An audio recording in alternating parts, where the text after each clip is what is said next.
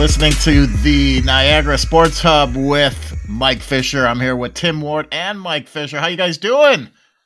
Doing well. Outstanding. Thank you. Awesome. Got a lot of excited for some NFL playoffs. Yeah, I got a lot of stuff to talk about, including the idea, the national media idea that the Cowboys are overrated and are going to lose a game in which they're favored by 3 at home, which can happen. But I find the attraction to the 49ers to be a cute, trendy, nonsensical thing. Well, there's one thing on that, or one player on that team on San Francisco that would scare me, and you have to game plan for him, is Deebo Samuel. That guy, I mean, catching, running after the catch, running. Now he's a running back. So, I mean, you take that guy out of the equation, I think you win the game pretty easily. Yeah, and what's great about him and what they do with him, this is a wide receiver, as you mentioned. They put him at running back, and he's a downhill runner. Mm-hmm. Usually, you put, like the Cowboys put CeeDee Lamb in the backfield once in a while. He's got a couple carries this year, so he can sprint to the outside. Yeah. You'll see teams run the jet sweep, which is a, quote, running play, and they'll have their fastest wide receiver run a sweep. But they give Deebo the ball, and he's listed at like 6 foot 220.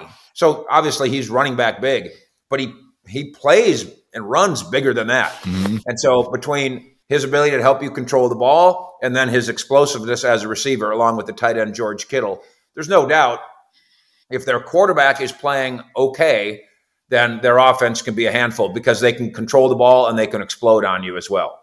Get in Jimmy G's head, and I think it's an easy win. And his thumb. His thumb as well. He's got a torn up thumb on his throwing hand. He was limited on Wednesday. He practiced fully on Thursday, but fully is relative. Mm-hmm. I don't think I'm being mean when I say, I mean, this is just part of game. It's definitely part of hockey. I know you guys are know your hockey. If you find out that a guy on the other team has a sore wrist, you hit him on the wrist with your stick. It's just part of the game. It's why in hockey, I don't know if they still get away with this, but you have to have an injury list, probably for the gamblers. So they'll list a guy, but if he's got a sore ankle, they'll say it's his wrist. If he's got a wrist, they'll say it's his ankle. So the other team will hit him on the wrong injury. I don't know how, if you're a pass rushing defensive end, how completely cognizant you can be body control wise of saying, I would like to put my helmet on Jimmy G's thumb, but it's in there somewhere. Yeah. And it'll impact the game if that happens greatly. So newly ousted Bears coach Matt Nagy was infamous or famous for always saying, well, they look good in practice. They had a great practice. And then they got smoked on the weekend. How have the Cowboys looked? I mean, can you tell? Are they looking good? This week, we have not been allowed in to the building, COVID protection. They were going to, the NFL was going to allow it because there's about 12 of us who get in there. And then instead, we've just been doing the WebEx Zoom stuff. They are certainly taking the us against the world thing seriously. And again, you can, if you grab that thing and funnel it properly, that can be helpful. I tell the story about Jimmy Johnson's teams in the 90s. When they went on the road, he did not let the players leave the hotel. Mm-hmm. So, we're going home. Well, Jimmy, but coach, I'm from Atlanta and we're going to it. Good. Tell your family to come to the lobby and they can come say hi to you. Now, when they went to the Super Bowl, those years, he loosened up a little bit, knowing full well guys were going to, that Monday at the Super Bowl was a cut loose Monday. Mm-hmm. And that was going to have to be okay. But otherwise, it's us against the world. So I don't want you out there fraternizing with the world. I just want us being us. And Dak Prescott yesterday said, he goes, I don't really care what people outside the building think. We know what we think inside the building. So they are taking to heart this idea that somehow the 49ers are America's darlings, even though the Cowboys are America's team. Yeah, it's funny you mentioned that about 10 or 12 years, maybe longer than that, I used to go out late. This is before I was married. You go out, have some drinks. I was at a bar in Libertyville, Tim, and it was about maybe 2 a.m. closing time. I look over, and Olin Kreutz and some other guys were still like, it was the night before a game. It wasn't playoffs, but it was our game. And I'm like, they must, they must think they're just going to wake up and just roll people over. But well, maybe it was a late afternoon game. Yeah, could have been. Could have been. Hey, before we get into some playoff talk with other teams, and I was listening to sports radio yesterday, and they had Dave Wannstedt on. Yes, and he was saying that he has a show this weekend for Fox, and Jimmy Johnson's going to pick him up in his private plane, and they're going to stop in Texas and pick up Terry Bradshaw, and they're going to fly to L.A. to do their show. Good. So I got two questions for you. Have you ever been on Jimmy Johnson's private plane? No. And second of all, what kind of guy is Dave Wannstedt? Have you ever met him? Yeah. So, Jimmy, of course, is famous for having his boat. Yeah. And if you are very, very special, you get to go on Jimmy's boat. You would have to be super special to get on Jimmy's plane. Yeah. And obviously, since he lives in Florida, but kind of works in California, and he's wealthy enough now, a private plane makes good sense. Dave Wannstedt is a prince. I still to this day am shocked and disappointed that it didn't work in Chicago as a head coach, because it all made sense. I haven't talked to him in a while, but I hope he somehow listens to this so he knows I think this. He is a leader of men. He is the highest quality person. He used to go to mass every morning.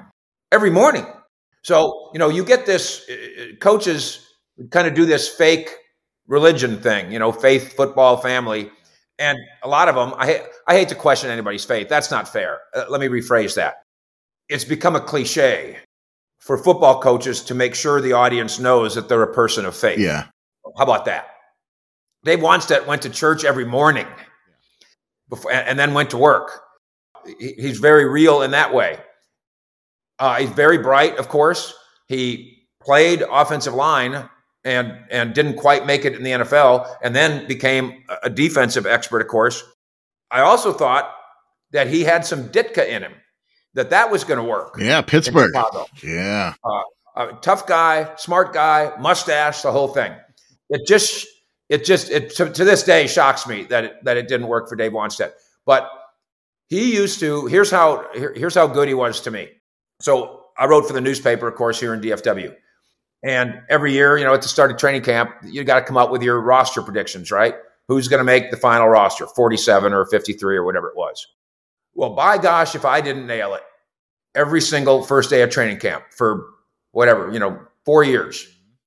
And the reason I nailed it is because the day before training camp, Dave Wannstedt, the defensive coordinator, and Norv Turner, the offensive coordinator, would hand me a sheet of paper with who was going to make the team. You had inside information. It couldn't have been more inside. And so we would agree, I would change a couple of the names. It would look a little fishy if I literally nailed all 53 guys, but I nailed 51 of the 53 or so every year because of the help of Wannstedt. So yeah, I'm in his debt for how he helped me learn so much about football, and he is just a fantastic guy, just the best. Yeah, he does a lot of local stuff in Chicago on TV, and he does radio, and he's just a great guy. Yeah, he really is.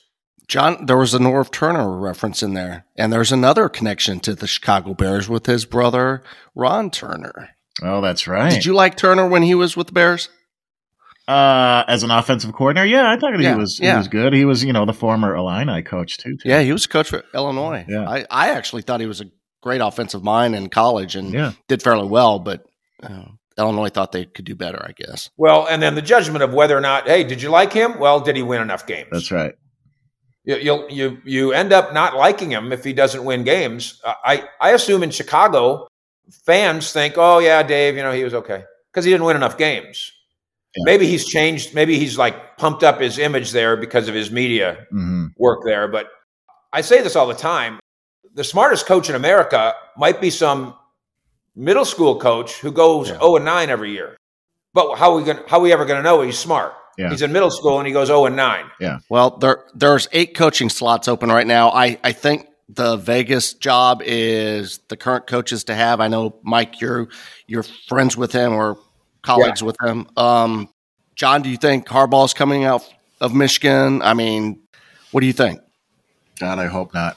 No. I'm not a big fan of Jim Harbaugh. I mean, I shouldn't say that, but it seems like he's he's been institutionalized at Michigan, and then he gets to these big games and just kind of.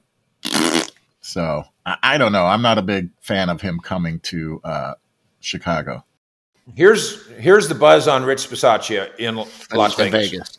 If he wins that game, they're going to have a tough time firing him. Yeah, I'd agree. Now, it's this isn't always a meritocracy. We just saw that with David Culley in Houston. If I can find a better coach, I'm firing this coach. I don't care. They did the same in Miami, basically. And of course in Miami, the difference between, and ironically, it might be Brian Flores who replaces David Culley, Patriot South down there in Houston. But ironically, David Culley is a sweet man. Brian Flores is not a sweet man. Yeah, that's not his MO. That's not how. Now he might. I'm sure his mom thinks he is, but he's a bad man and very difficult to work with. Mm-hmm.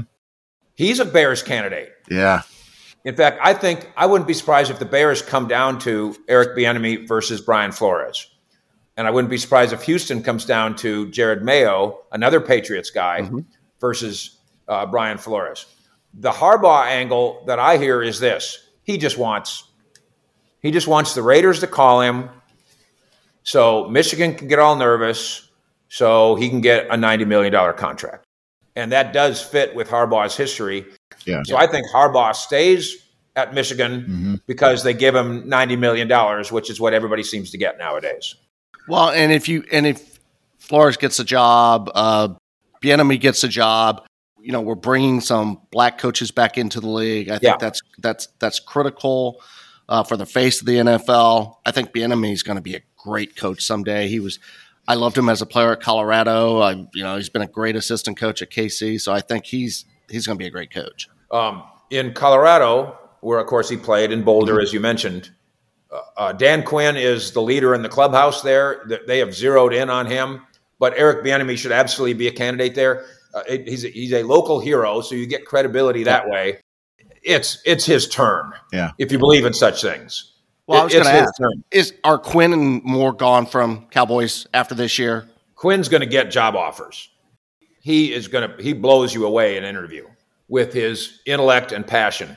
Kellen does not own a room in the same way. That's not his personality. So can Kellen command a room? And when you're on a Zoom meeting, how do you command the room? It's even more difficult. Mm-hmm. But I had a guy who works here who's close with Jason Garrett too, who says, as brilliant as Jason Garrett is, just intellectually, that the smartest guy in the room, the smartest coach in the room is Kellen Moore. Mm-hmm. And so you get Kellen Moore in front of a blackboard, let him unveil his plan. And don't worry about the fact that he looks like the pizza delivery boy. He does. He does.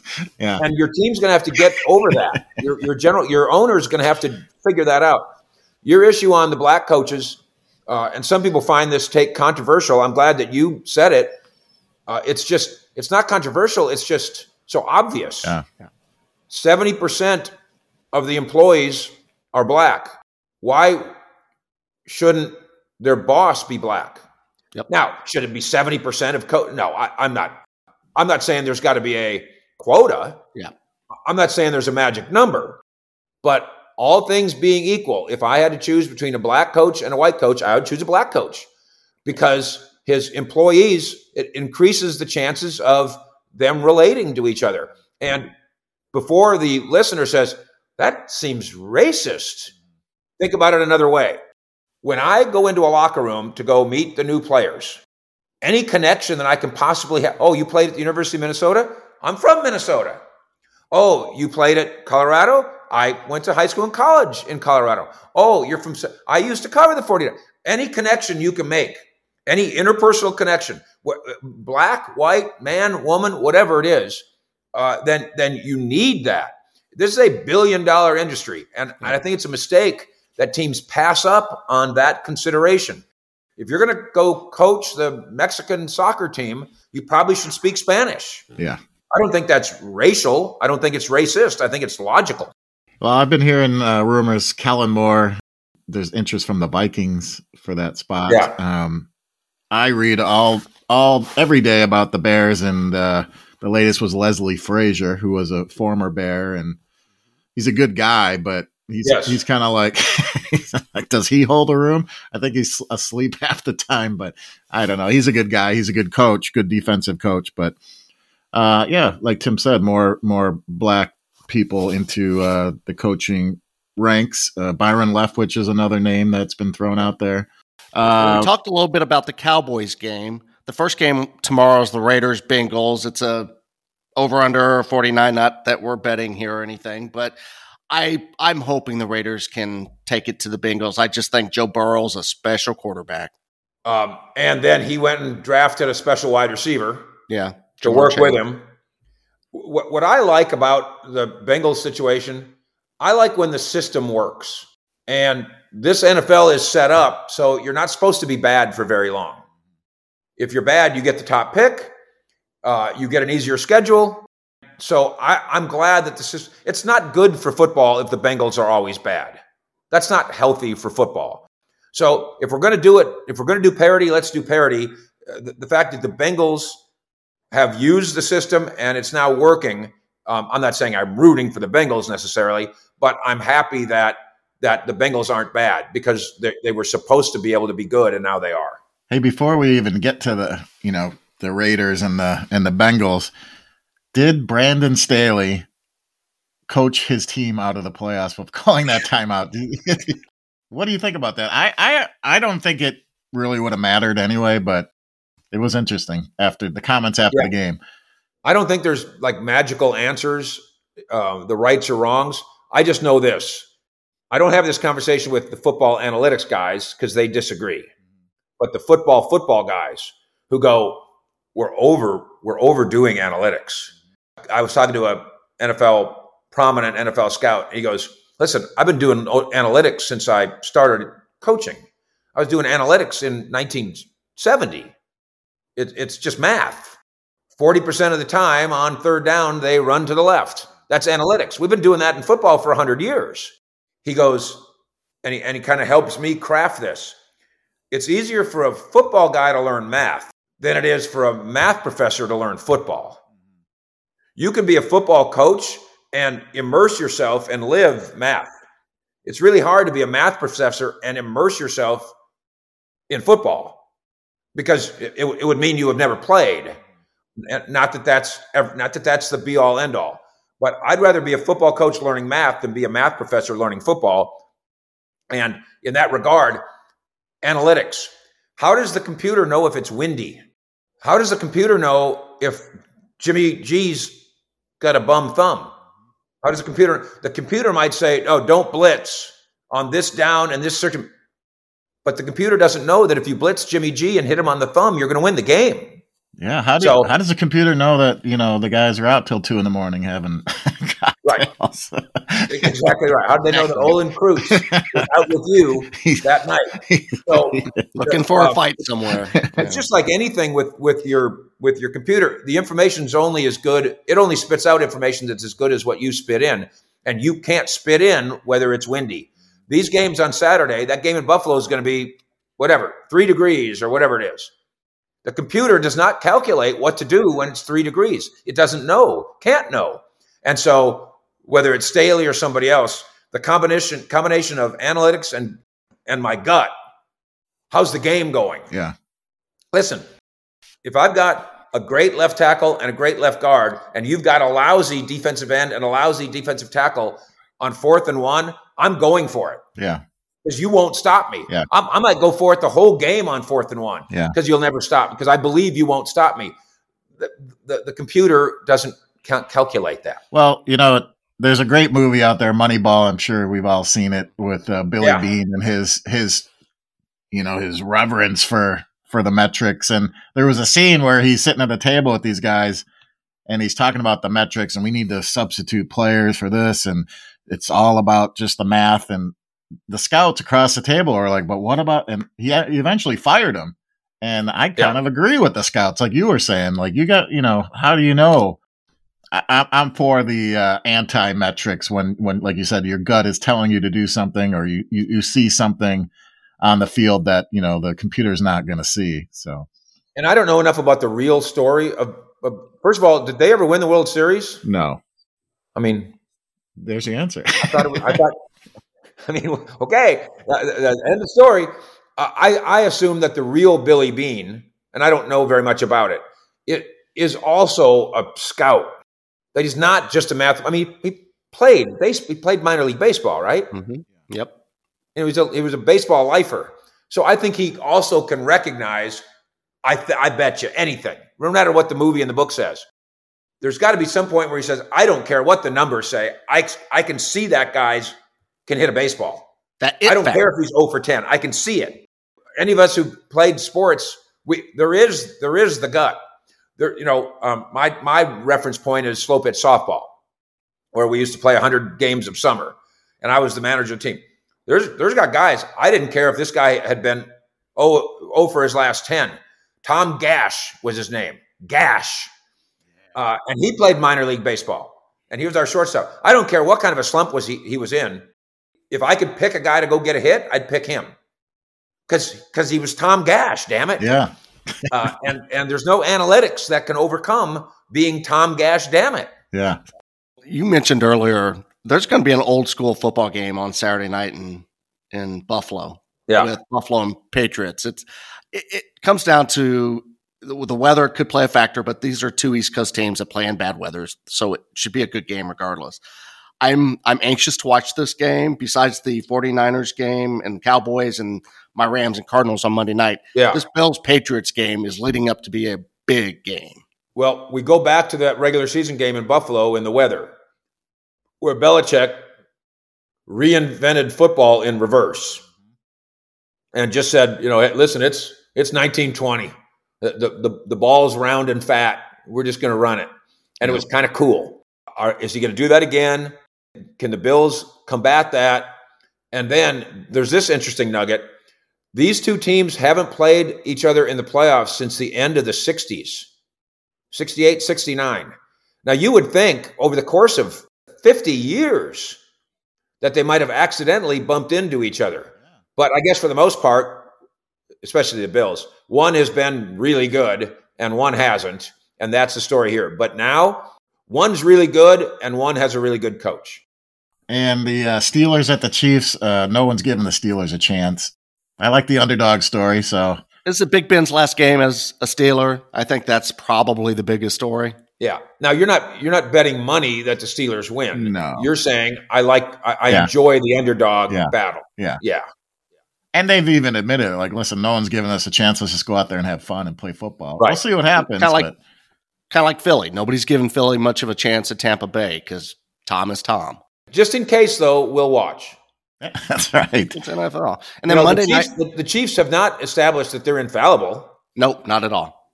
They've had plenty of bumps and valleys and warts. So they're one quarterback injury from losing. That's true too. And then they in the NFL weekend with the Rams and the Cardinals on Monday night.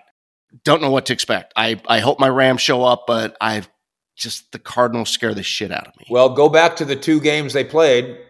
The Rams beat them 30-20 or so, and they beat the Rams 30-20. Yeah. So somebody's going to win 30-20. That's all I know. Well, the Cardinals haven't played well at home, and then they go, and maybe they play better on the road and they win. Yeah. We'll see. Both teams. The Cardinals obviously finished the year not well. Not at all. Their Cowboys victory notwithstanding. And the Rams have to feel awful about giving that away. A good team with a 17-0 lead. Is that right? 17-0? Yeah. And they gave life to the 49ers. 17. Here's what's funny about it all. The Rams are winning 17-0. There's nobody in America that thinks the 49ers are good. And now here we are a week later, and everybody thinks, the 49ers are the toughest draw. Yeah. No, they're not. The Cowboys are a tougher draw than the 49ers. Yeah. Yeah. And the Rams roster makes the Rams a tough draw, even though obviously you're disappointed in how they played down the stretch in that game. Hey, before I let you go, thanks for joining us every week in Niagara, for supporting this podcast. Exactly. We really appreciate it. We love talking to you, Mike. There was a thing that happened last week, or maybe the last game and I've talked to Tim about this, with the Philadelphia Eagles, where Jason Kelce came out for one snap. Yeah. And he, prolonged his 122 straight games, whatever.